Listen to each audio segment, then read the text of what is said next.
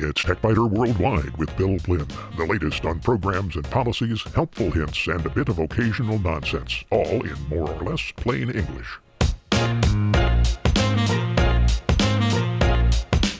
Podcast number 849 for the 15th of September, 2023. This week, being able to tell the difference between truth and lies is increasingly difficult, especially on the internet, but also with organizations that claim to be presenting facts. We can't escape bias, but we can at least try to be aware of it. In short circuits, Mouse Without Borders, a relatively new feature in Microsoft's Power Toys utilities, solves a problem you may never have encountered. For those who have experienced this problem, the solution is absolute genius. If you've ever wondered about your home's risk from flooding, wildfire, wind, or heat, the Risk Factor website can answer your questions. And 20 years ago, only on the website, in 2003, I offered what I thought was a great solution to spam. Fortunately, nobody implemented the plan. It was short-sighted in the extreme.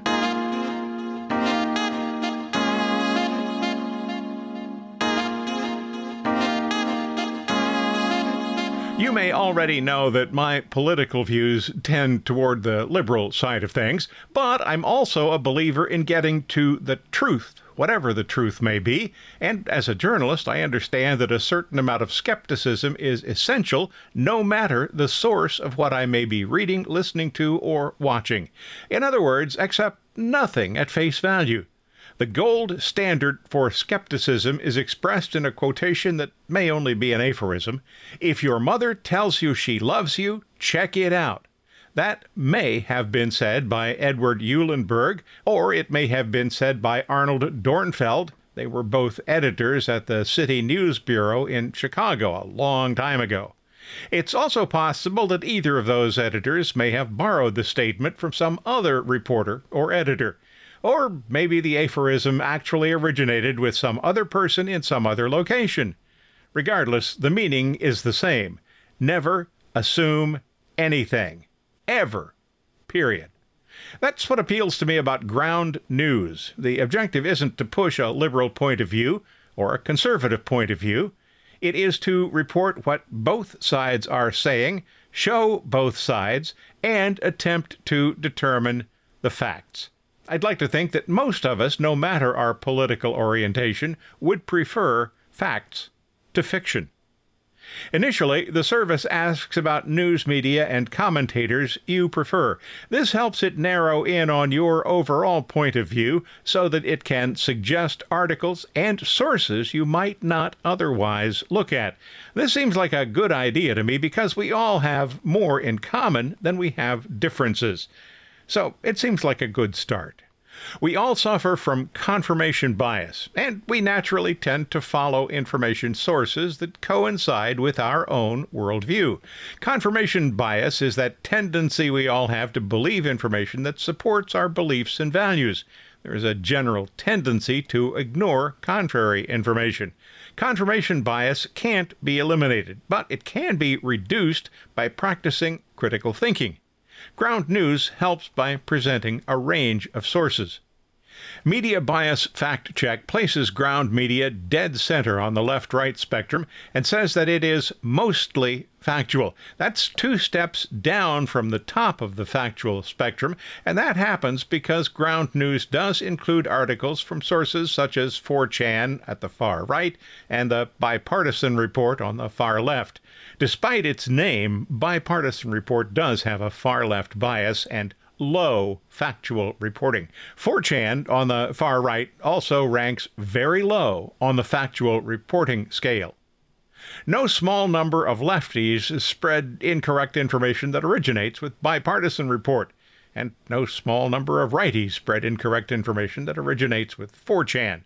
If we're going to be offended by something, it would probably be better to be offended by something real, not by something that's the figment of someone's overactive imagination on either the right or the left. Organizations such as AllSides.com, AdFontes, and Media Bias Fact Check can help. They categorize information outlets based on their bias and truthfulness. Bias can't be eliminated, as I said earlier, but media outlets should strive to deliver actual, verified reports. Not all do. These three organizations try to provide some guidance. Ad Fontes, for example, places Tony Michaels in the loony left and Alex Jones in the ridiculous right. Neither provides much in the realm of believable information.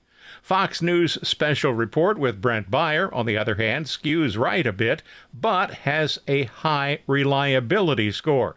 And the New Yorker scores about as far left and is equally believable. So sticking with sources that have high reliability and are close to the center politically is likely to provide a more realistic point of view of the world. Understanding that NPR is considered to have minimal bias and high reliability doesn't mean, though, that every story on NPR is unbiased and highly reliable. If you listen to NPR and pay close attention, you probably have heard some accounts with a strong right bias or a strong left bias. These rating systems can't account for the outliers. Because bias is inescapable, we have to accept it. What we don't have to accept, though, is hidden bias. So don't take even the media bias ratings at face value. What appeals to me about ground news is that it doesn't claim to be bias-free. Instead, it shows articles from organizations with left bias and right bias, as well as from organizations that make a very serious effort to be neutral. This summer has been the hottest on record for the Northern Hemisphere. Ground News provided 99 sources for that story. It's not like there should be any question about climate change. The question, do you believe in climate change, is the wrong question. It's not like believing in the Easter Bunny. The question should be, do you understand climate change? Fortunately, most media outlets are clear on this. It's real, and it is the result of actions by humans. Now, there can still be discussions about how best to address the problem, but at least most media seem finally not to be hiding the truth. Ground News is experimenting with artificial intelligence to review and summarize articles, and provided 3 summaries for the heat stories, one each for news organizations with left, center, and right bias. You'll see those summaries on the TechByter Worldwide website this week. Ground News is available for free, but with limited functionality. There's also a basic pro option with the most essential features for $10 a year, a premium plan for $30 a year, and the Vantage plan for $70 a year. If you're interested, find full information on the Ground News website. There's a link from the TechByter Worldwide website. If you find these podcasts useful, and I hope you do, might you consider a donation? There are no ads here, and support from listeners is the sole source of income. It's easy. Just visit the website and click the donate button near the top of any page. You can make a one-time donation or schedule a repeating donation every month. I thank you. And so does the cat.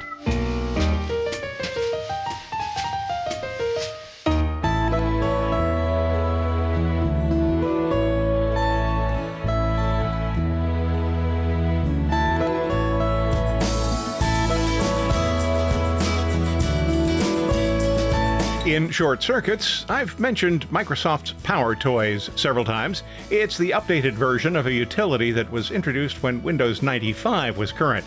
After many years without much attention, the utility has been expanded well beyond recognition. One of the more recent additions is called Mouse Without Borders.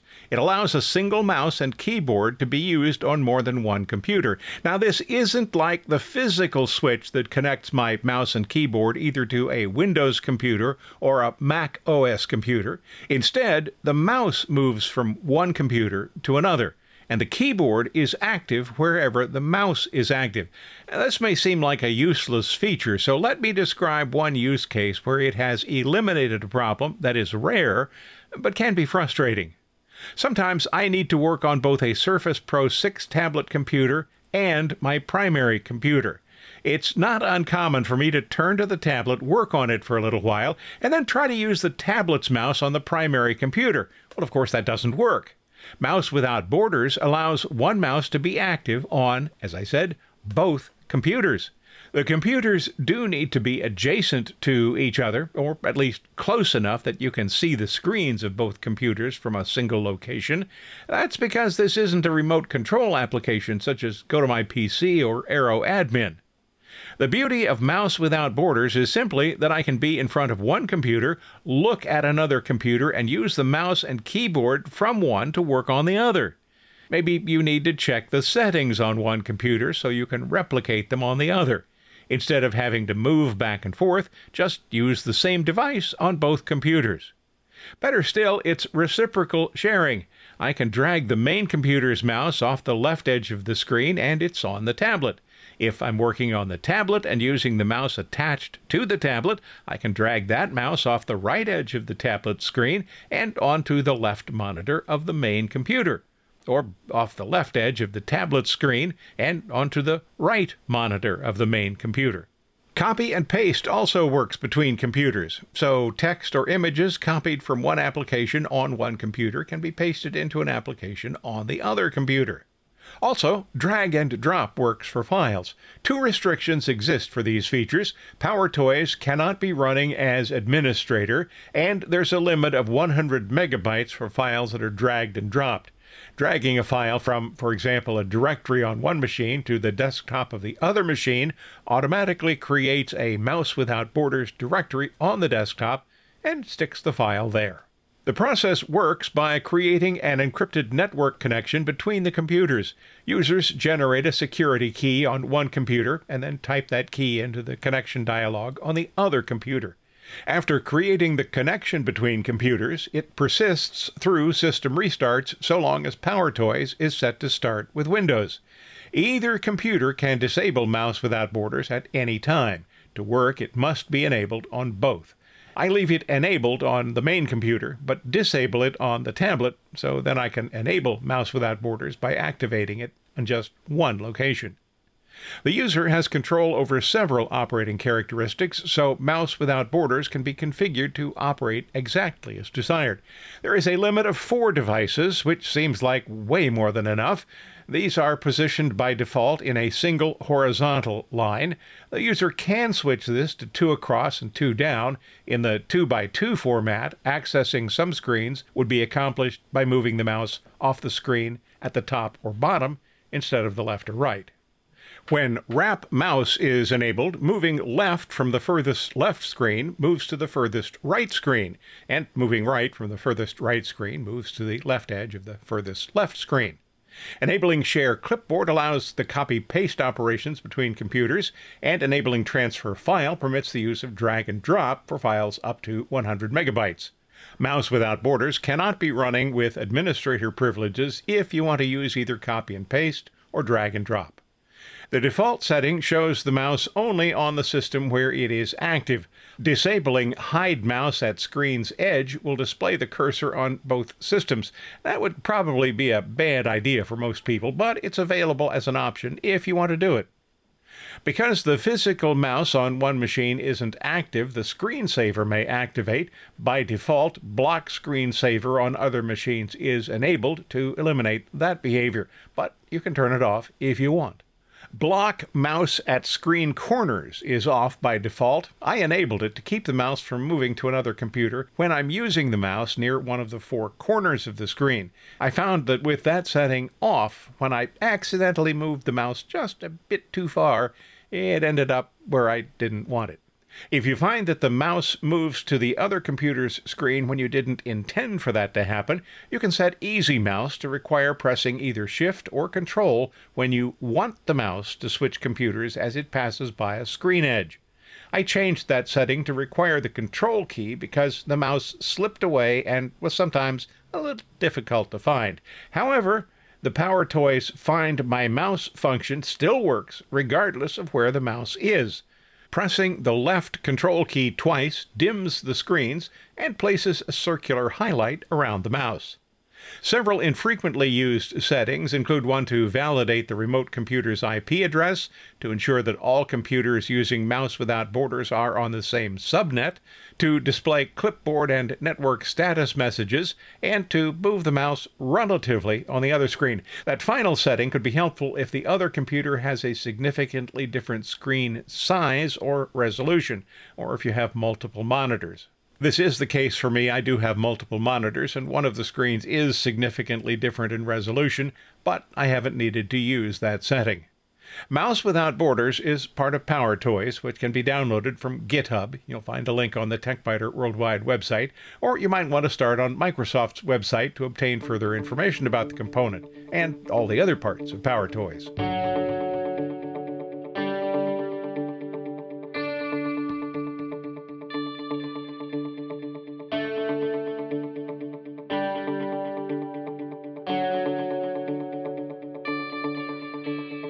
If you've ever wondered what the most significant risks are where you live, there's a website with some answers for you. Risk Factor is a pricey service for banks, real estate agents, and insurance companies, but homeowners can access much of the information for free. So, what will climate change cost you? This is information that could be useful in reviewing home insurance plans, or for those who are thinking about buying a home. The website offers a demonstration risk report for a fictional address in Florida, a property that has extreme flood, wind, and heat risks. Risk Factor shows clearly how climate change might affect your home. Let's look at a real report. I asked for a report on my home address. You'll see on the TechByter Worldwide website that I have blurred images and also some of the information.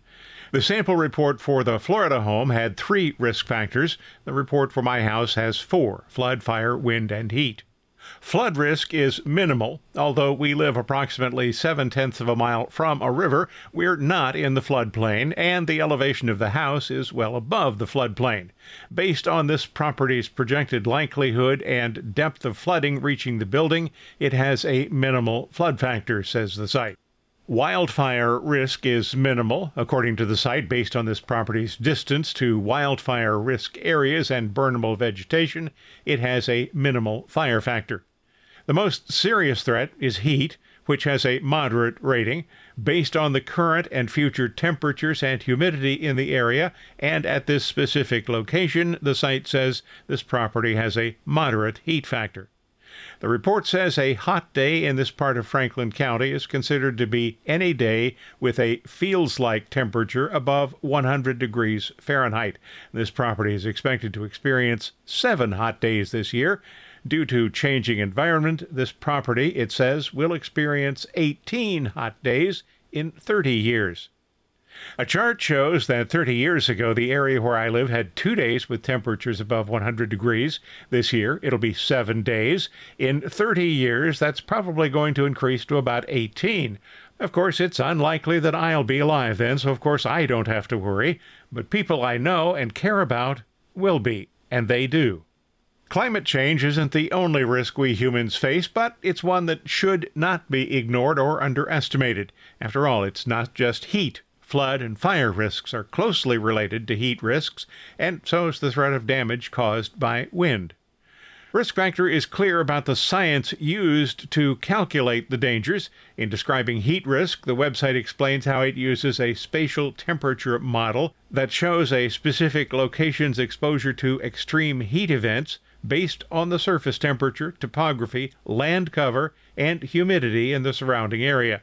This is based on decades of peer-reviewed research and forecasts to anticipate how heat effects will change over time. The science behind it is also described in depth for each of the other threat risk assessments. Being aware of dangers doesn't eliminate them, but it does allow us to anticipate future events and make plans to mitigate the problems. Visit the Risk Factor website to examine the most significant dangers in your area. There's a link to the Risk Factor website on the TechByter Worldwide website this week. There are no risks involved in checking out 20 years ago on the TechByter Worldwide website. In 2003, I suggested a way to eliminate spam. It might have worked, maybe, for a year or two, But it was a dumb idea, and it would have failed in the long term.